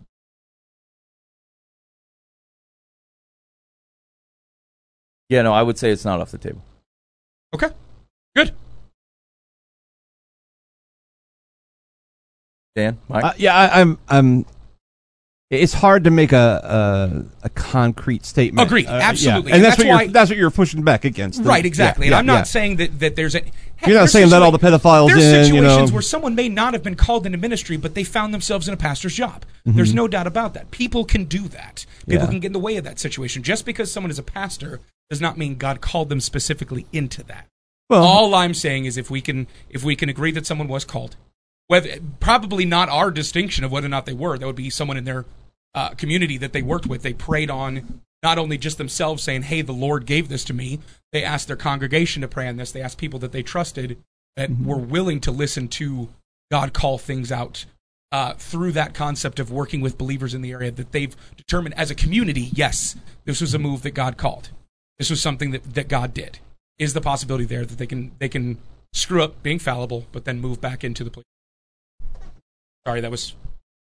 it all goes back to calling. You can screw up your calling. Absolutely. Even though God, really See wanted you to do it. the Bible. Yeah, exactly. Samson. I mean, he did spend a good chunk of we time could in go through prison another because, show. they kind of out of ministry Yeah, there. absolutely. Moses Yeah. messed it up. Abraham messed it up. Sarah Yeah. messed it up. Lot messed it up. All of them. Samson, I don't- David. Is that how you're using calling? For all is that are we considering that equivalent across all those stories? I'm saying calling from the perspective of God intervened and told them a plan, yeah. In this situation, yeah, I'd call that. Or at least that's... Yeah. That's why I was assuming that. Okay. That's what I was picking up. Yeah, it's hard. It is hard to make it concrete. This is official stance forever on every situation. No, and I think so. So I think I understand, and I would agree that there is all politics is local to a certain extent, right? Like to a certain extent, like how can you know? It's a bit of a communal thing. The risk, I think, where I'm pushing back is the risk on the other side that says the very thing that comes with, hey, the Spirit told me I could do this, that flies in the face of everything we actually know about Right. God and the Spirit. But some guy, because he could speak well and made it sound like, hey, I'm very contrite, and this situation does not make sense, and he could go, I know this situation doesn't make any sense, boys, but the Spirit said I could do it, and we listen to the Spirit, even though the Spirit is radical and does radical things. Right, the interpretation of circumstances into being God's calling the Holy Spirit moving. That's right. He did not. The Lord gave you a functioning brain. Paul seems to think that you're able to use some form of reason about the things that God has given you. Right. And I don't think it flies out the window just because we say the word Spirit in a friggin' conversation. Agreed. Yeah. No, I can lift a fridge, but that doesn't mean God's calling me to a ministry where I lift people's fridges. Yes, correct. Right. So, like, I think that's the without enabling either a restriction that says the Spirit is not capable of doing X, Y, or Z, or saying just because someone is just because if we accede that the Spirit can do anything it wants, it opens up the door for people to use the Spirit to drive anything they want, which is a very human behavior. Absolutely. Of which you can tell the difference, not by the state of their heart, like that I can't see or otherwise interact with, right? It is the function of what it can be seen in actions. Right. It is not a mind thing. It's not I spent 10 months on a mountain thing. It's not like I felt a whoosh of wind.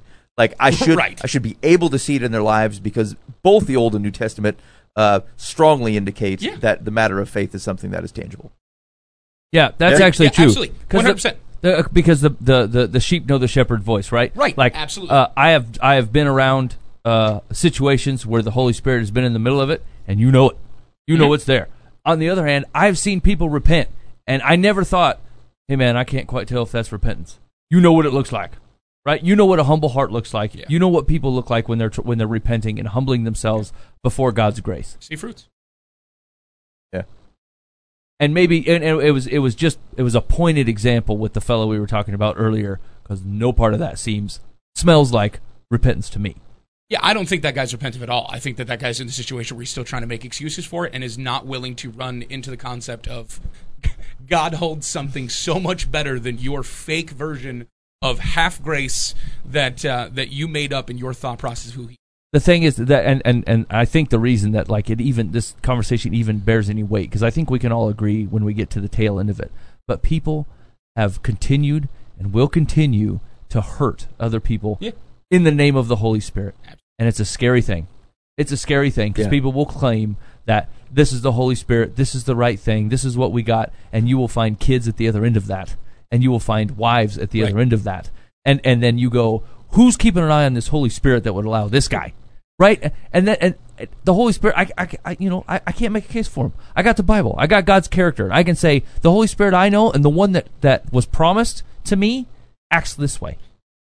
But the one that this guy's invoking seems to be doing whatever the heck he wants. And that's what it comes down to is, if there's a call to anything in this conversation, it is we need obedient Christ followers. Correct. We need obedient Christ followers that find themselves seeking first the kingdom of God in everything and understanding exactly like John 14 says, the concept of if you love him, you will keep his commandments. You understand who God is, you find yourself in a place where you can identify Yahweh in things because you understand that you love him. He is your king. He is your Lord. He is El Shaddai, God, Lord Almighty, all those kind of things. When you truthfully understand the identity of the king and his commandments and where you are in that relationship, you will start to hear his voice, and you will start to hear where that comes from, and that Spirit is second nature.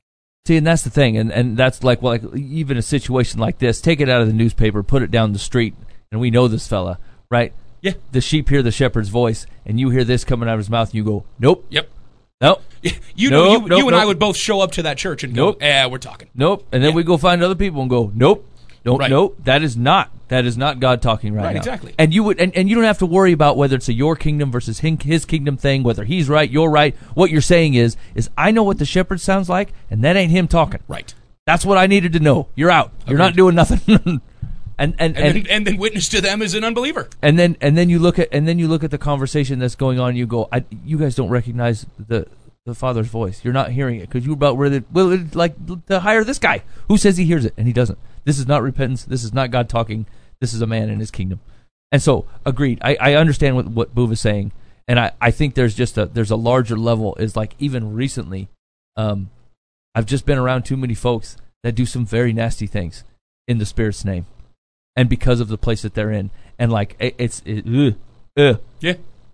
should be scary.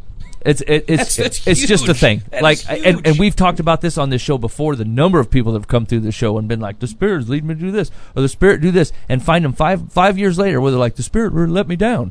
What? Mm-hmm. What? Yeah, trace that treasure map back and see exactly where you. Something wasn't right about this. Something wasn't right about what happened here. Right? And yeah. Okay. We got through them. You got time for one advice? Yep. Here, live from the path. I've been dating my boyfriend for a year and a half. We're both 30, and we have pretty much decided to tie the knot. The only thing holding me back is his hygiene. When we met, he wasn't all that into showering and using deodorant. Hey man, you smell. I'm not all into that. You need to Catfish don't know deodorant. Yeah, that's right. Just like Dan would say, you need to get woke to my fumes. It's patchouli. Slowly over time, he has started to shower daily and wear deodorant, but he still doesn't brush his teeth. Ooh. His apartment is my biggest nightmare. It's filled with open delivery boxes. There are beard trimmings all over the bathroom. He's trying to clean his beard up. That's reasonable. A pink ring of death in his shower and his stovetop. Well, you get the point. Wait, what's the pink ring of death? Pink? What is that? That's the bubble bath. Mildew, mold, all that stuff that Mr. Bubble gets on your shower if you don't clean it. I'm unfamiliar Soap with scum. Okay, all right, sorry, go ahead. I use biodegradable organic products, and they go right down the drain. Surprised you don't go run out in the rainwater, Mike. Singing like angels. Actually, I shaved my beard off in the backyard. Of course you do. I don't have to clean it up. Yeah. I can never get that stuff cleaned up. I cut my hair with out a bunch of mountain yeah. I do almost all. I don't have the pink ring of death. I shower in Mother Nature. Yeah. Almost all my cosmetic duties are done outside, so I don't have to clean up a mess. Should I mention that I'm one of the cleanest people I know? I grew up with well-dressed, great-smelling men in my life. They're the walking, talking, real-life versions of a men's fashion commercial. Oh. Is this a make-or-break situation? We get along in so many other ways. You need to make that decision. No. You are a human being. Make the decision of whether or not that's a make or break. You can't ask someone else that. That is your own life. Ridiculous. Now it's a break. What? Break it. I think that you should have the conversation. He refuses to brush his teeth? There's something deeper than that. Okay, there's a lack of discipline. There's a lack of discipline in many areas, I'm sure. Maybe his elbow hurts. He's got a raccoon for a spirit animal. I don't know what his problem is. But if you are dating a trash panda, and you need to realize that you need to have that conversation. If you have a conversation that says, "Hey, This grosses me out. You think this has I assume that his behavior up to this point has changed because she's having those conversations. But I if would think so. If you're 8 months in and you're like, and babe, that's what- I'd like to marry, but you will not scrub I'm not your going to yellows. assume that, though, Now, which is Ben- why I'm saying if you haven't had the conversations, have them. If you have, fuck. He's 30 years old. You going to change his whole lifestyle in 8 months? Give the man some room. Give him a little breath. You know, I am astonished to find you It's in getting any better. way giving this guy some flack here. I'm going to tell you right now, if I was not tied to a woman right now, my toothbrushing would go way down. I don't And that like is your doing it. own. That is your own personal prerogative. Yeah, it is. I But don't that want to doesn't throw mean away. that a lady needs to follow along. But with if that. but because you are associated with a woman who goes, hey, you got to scrub them yellows, you gonna do it. I'm barely you look functional. like you just ate corn. I'm I know almost you woke 40 up. years old. I'm barely functional as the man she's looking for. Well, then you need to go home and thank her again. I'm- Thank what, the Lord. What for I'm her saying is, it's like, daily. I mean, kid, you got. He's 30 years old. You give this man a little bit of breathing room. He's changed a couple things, right? So we don't like to throw boxes away. He's lazy. Get him a motorized toothbrush. He'll use that. Get him a trash compactor. He'll use that. What, I'm sorry, what, the motorized I guarantee toothbrush you that that's- walks over to your bedstand and jumps in? You think the problem is he's too lazy Jumps to in. Hey, wave, that's move his horrifying. hand? Here's how you get. This young man, this 30-year-old man, excuse me. Yep. Uh, Who just needs a little breathing room. needs so to far. change. Yeah. I guarantee you, the toothbrushing and the delivery boxes is not the extent of it. You need to No put- one has that lack of discipline, and that's the extent. Oh, of it. that's not true. There's way more than that. Here's the deal. He has. If you put a toothbrush in the shower and in the bathroom, he would brush his teeth. That would save it. Most people get in the shower and think I So should you think brush. he just doesn't have a toothbrush? I should brush my teeth, but I don't want to get all the way out of the shower to go get it because I'm lazy. And then he doesn't brush at all. But Hey. if you put a toothbrush in there, he would definitely do it. Well, yeah. Hey, how much do you love me, babe? Less than 2 feet. Yeah. I love. Hey. Some people say I love you to the moon and back. Your This oral guy's like, hygiene grosses me out. Well, that yeah, sucks. I don't love you any more How than much it takes would me this to guy reach say? Now for a hold on. You toothbrush. flip that question around. How much do you love me? $2.50 for another toothbrush in the shower. Do you love me? Buy that toothbrush. You think that the person that has Yes. good oral hygiene is, Yes. is the one who should be making the compromise? here? Yes. Okay, Not let me- the person who doesn't brush their teeth. Yes. Or has delivery box. Let me follow it. Let's follow it. She goes and buys a toothbrush. He still don't use it. Yeah, he does. What has No, to do with the delivery let's box? say he doesn't. Why are you telling a story in which he doesn't? I say he does. I'd say he doesn't. What about the apartment? What about the when you apartment? buy the $2.50 toothbrush, is he going to clean up his place? Well, while he's brushing his teeth, she can pick up them boxes. So now she has to clean up after him. I mean, Well, here's You the were a deal. shell of a man, you Mike. give a little, you get a little. Go He's ahead, going to Dave. lose his What's teeth up, pretty Shape soon Mike? How you anyway. Their teeth are all going to be gone soon anyway. Yeah. He's not brushing them. There's no way he doesn't. That doesn't- actually PL brush his dentures. teeth, right? He chews gum. Then he feels That like is they, not, he yeah, feels like they totally. taste 10 better. out of 10 dentists recommend some kind of dentine ice to take over Yeah. your oral He hygiene. gets up in the morning and goes, I need some gum. Or he drinks chocolate milk to make the steak go away. I mean, I've bet done your that. statement of the 2.5 feet doesn't make sense because he's probably got to get up to get his gum. No, he leaves it next to the bedside table. Is that for all day then? Yeah. Then we're still back to the situation where he's gross. I think he's all right. You and I both know gum does not last longer than an hour. You gotta have a lot of gum. He's prepared. No, he's not. He gets spurts of activity where he buys lots of gum. Sure. Fine. I'll give you that. And then he needs to follow through and just clean up his place. Your place is gross. Your teeth are gross. You're gross. You guys are so judgmental. The spirit has led him not to brush his teeth. Looking for the lightning. That's true. Paul doesn't speak to that specifically. Spirit could be Yeah. all about Spirit that. could lead me to Says a no man of one oral wife. hygiene. Doesn't say nothing about no teeth brushing. This could be. He could be a prophet, and this is a sign act. Oh, gross. The words of He's your the mouth next are John the disgusting. Baptist. Yeah. I mean, yeah. No one says why no one likes to Locusts listen to and Jeremiah. Maybe he's got the stank breath. That's a true statement. Did John the Baptist take care of his teeth? I Probably think not. No. I think he went out in the wilderness, That did was his his thing, and charm. just said, "Hey, I'm here to baptize, not have clean teeth." Yep. And his prospective woman's like, you need to put on a different suit, clean yourself up. He Yeah. goes, be gone, woman. That's why there's so many baptisms. Put me under. I don't want to smell that. Hey, to You're that. standing too close. Your halitosis is awful. I'll say it. Jesus is the Christ. Jesus is the Christ. Make this stop. Oh man, Lord, don't kill me for that one. Hey, Please. hey, to that point, if the Lord has raised him as a prophet, he's trying to scare this woman away. It's best that she leave. It probably is. Actually, yeah, that's true. She should probably get out of there because his life Yeah. is probably not going to be full of luxury and greatness there. Yeah, so brass tacks, if this is the work of the Lord, he's trying to chase her out. 2, if it's not the work of the Lord, he's disgusting. Yeah, brush your teeth and throw stuff away. Now, to be fair, she's comparing him to this Old Spice dad of hers. or whatever. Her comparison is ridiculous, but that her lack of having anything to stand on actually doesn't change the fact that he should still change that. Tell me this was not true about any of your houses before you were married. You filled with open delivery boxes. Yeah, sure. Check. Absolutely. There are beard trimmings all over the bathroom. No. No. I didn't do that either. I A might. pink ring of death in the shower. No. Okay, yeah, shower. Yeah, Yeah, probably, maybe. I don't And- think Get yourself a like magic eraser. It goes away. They in didn't have 12 that when seconds. I was that old. Well, I'm sorry, you're 1,000. yeah, we had borax. Fine. Get yourself a thing of borax and dump it down the drain. Yeah, and then when it comes out high as a kite, and we're like, what have you been doing? Yeah, and then you go get more pizza and you got more open delivery boxes.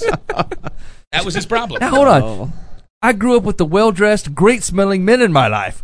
They're walking, talking real-life versions of a men's fashion commercial. Yeah, now, so here's- I can't compete with that. No, I'm That's saying, unrealistic. Just because What? Frank Sinatra lived at your place, I mean, what's old Mike to Mickey do? Blue Eyes is the one walking What around. is Mike to do? yeah, that's what I'm saying. You got to drop him. It's not. He can't compete. You live with T. Hilfiger. It's not his deal. He can't help it. The reality is, what bothers her a little bit now is going to bother her a lot in about 5 years. Yeah. Yeah. If they ever always get been a married, slime she's ball. going to be so grossed out a week into their marriage. Yeah. They get She's gonna along live on with him every and other go, aspect. I have No. to clean this house again because you got another Domino's box. Teeth smell like a possum. Yeah. I'm telling you, over the years, when you marry this man, give him 10 years and he'll have his stuff straightened out. I mean, that's a long time. Yeah, live with gross halitosis for 10 years. The toothbrush thing needs to come up sooner. But the pizza boxes, I mean, Start with once a week there, catfish. We'll figure it out from there. Oh. Yeah.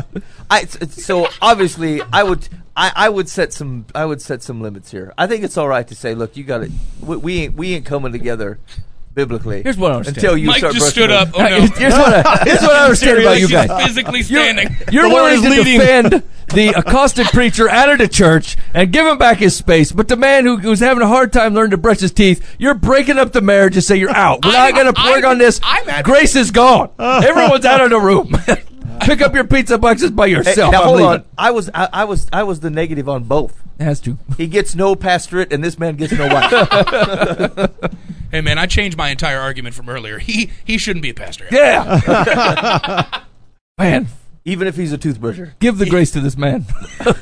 Here's the thing. If there's change, yes. I'll make you a bet right now. You go over the news feed over the last week, and you look at this guy from Hillsong that left, and you look at this televangelist that's trying to start this church, and All you look at brush how shiny his teeth are. I knew you were going to say how- it. I knew you were going to Look find how that well put commonality. together the man of God is with Oh, a fancy buddy, he suit. brushes his teeth and seems Yeah. to somehow find debauchery. How did I know that was going to be your argument the second you started that? It's the same thing with people who drink water. Historically, all of them are dead. I'm not going to drink water. And the same argument with coffee is 99% water, so I'm not going to drink water. I feel like you're not giving old Hal Atosis near the chance he deserves. Mr. Atosis, Mr. Hal Atosis. If there's a redemptive nature to his actions, Yep. as in he starts brushing his teeth and then maybe cleans up his place every once in a while at least, Yeah. fine. I Give him mean, the pastorate. can he ever hope to be as holy as the clean people that you love? Here's the deal. I'm not advocating for holy and clean. Hold on. Guiding principle. My extension of grace does not require me to continue to expose myself to your continued running outside of To it. your gross mouth. I mean, if he's not crop dusted the place with his, So now there's what's the it's problem? catfish. Of course he is. What do you think kind of behavior follows marriage, Mike? Where she's not going to get close to this man? Yeah. Hey, baby, can I have a kiss? Not in a million years. Did Yeah, no. you see that shower toothbrush I bought you? Yeah. No, honey, I missed it. He's got a 5-pound pack of the gum. He's doing just fine. Poppity, poppity, poppity. Yeah. That's what she always thought. Boy, marriage is going to be great. I can always be 6 feet out of my man and picking up his Oh, boxes. man. Yeah. I love your treasures in your teeth, sweetheart. Here's Come the over thing: and give is me a smooch. I'm almost certain that my wife would have loved to run her fingers through my long flowing locks, but that ain't ever going to happen. Does that mean I can't get married now? That was not your choice. Yeah, well, that's what I'm saying. His toothbrush it is, Mike. No, it is. He is not allergic to the toothbrush. You don't know And anything he about does this not have man. Some weird, like Maybe his demonic grandpappy figure beat him that with the slaps his toothbrush. hand What do you every know? time he goes like this. Maybe he had a weird neighbor that chucked brushes at him Man, all I the got time. tennis elbow. I can't brush my teeth. No. He could be just really buff. You Yeah. just can't reach Right. it. Yeah. Okay. Maybe he's got fine. bulging In this biceps. ridiculous situation. From let's left give him field, some Dan grace in comes that. in with some If- truth and honesty. If your bodybuilding, gross tooth, nasty apartment boyfriend has biceps and pectorals so big he can't brush his own teeth, then you get one of those that sticks to the wall and you push his face against it. That's why So he can can't just pick go, up the "Thanks, man. pizza boxes This is up off great." the floor because he's too Wait a minute. robust. Wait, hold on a minute. Hold on. A man that cannot brush his teeth also cannot eat. Yeah, are you going to feed him too? You got forks for that. She's got a corn on the cob demand. That's a toothbrush, Dan. What is the difference in length of a fork? It's a long fork. Dan, if you're going to be on my side, you got to do better than this. You know what? Here's what you're going to do. You're going to go to your local dentist that's been there for 70 years, where the old guy has been there forever, and he's got that comedy toothbrush that's this big. You're going to be like, hey, doctor, can I borrow that one for my hubby? Because he has such large muscles, he can't use the regular one. He has, great. Now And listen. so your husband can brush his tooth. He has started to brush his teeth, or he has started to shower daily and wear deodorant. That's way better than when you met Started. him. He's doing his best. He's making That's progress. not his- Fine. I'm sorry that your boyfriend's best is stopping at deodorant, but can't brush his. Yeah. This belies every argument you made. Hey, he's too lazy to grab the toothbrush. Right. He can grab the He's doing his deodorant. best. He knows how to turn on the shower. He's a boob. He's a friggin' boob. Yeah. I'd like to give him another chance. I feel like he's all right. Yeah, she should give him another chance with the next gal after he goes, oh, crap, I should probably brush my teeth, clean my I mean, what do you want? Ultimatum the guy? Say, look, we're done. Call me when you brushed your teeth longer. After Let me so see long, some true maybe. repentance and get brushing that teeth. After so long, maybe, should you put up with bad behavior just because you need to be graceful to them? No. No. You call out it. Here's the deal. You call it out. I think he is stubbornly refusing to brush his teeth to give the old center finger up to Ted Worthington III and the rest of his guild. Oh, My grandfather was the most wonderful man I've ever met. He smelled of delicious elderberries.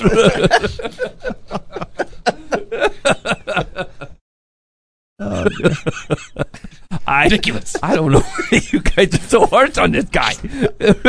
Even if his motives are not clear, this is a problem, and I don't think you go into marriage. This is what here's the thing. It's like I am always the first guy to jump in the pool to be yelling at dudes Right. about the way that they're acting. But this is not him mistreating a woman. He's mistreating himself. And the woman. And the woman, she's got to suffer for this. She don't have to kiss him. That's that her sounds option. like a great relationship Yeah. that she wants some Yeah. kind of physical intimacy. Lick his face. I don't know. Come up with anything. Yeah, Paul says, hey, separate for a time that's mutually agreed upon, like forever, because he won't brush his teeth. Until you brush your teeth. Yeah, this seems right and biblical. I think you're overestimating what Moses had in his toiletry bag. Right? He doesn't carry a toothbrush. You're right. And deodorant. Here's the thing.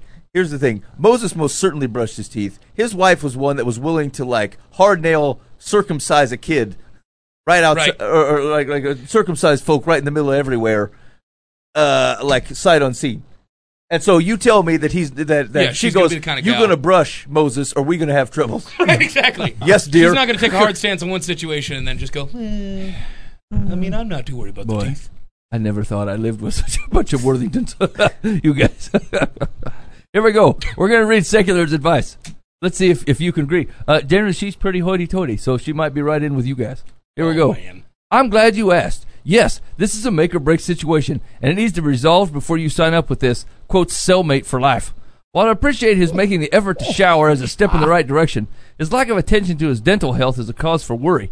Decaying teeth and periodontal disease can cause serious health problems, including heart issues later in life and may be related to Alzheimer's disease. Holy cow. These are who you're in bed with. Leave This it to, right here. Leave it to Secular to bring up Alzheimer's when Yep. it comes to brushing your teeth. If you think his living conditions are a turn-off now, consider how they'll affect you if you marry him when he's gotten better. He either never learned or doesn't care to pick up and clean after himself. That task will be all yours. If you really love him, draw the line now, and perhaps it will be put him on the right path. Better late than never. Now, here's the thing. I'm generally against ultimatums.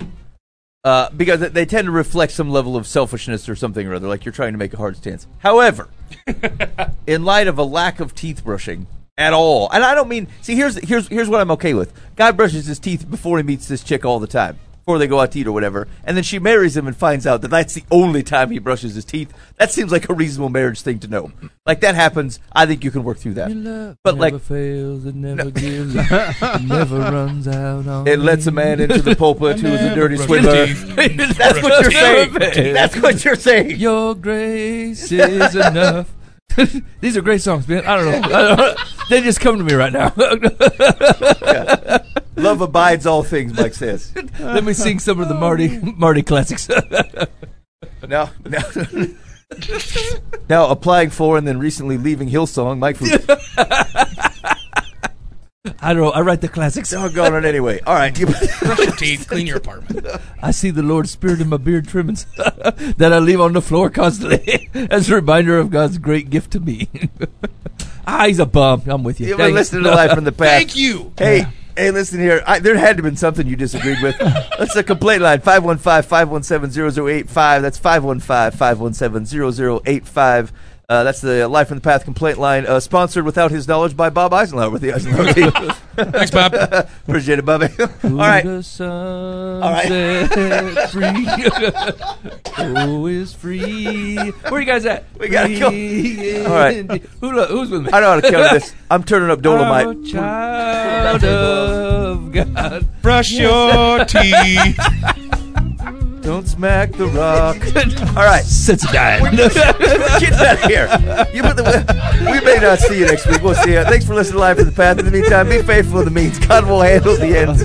You've been listening to Live from the Path.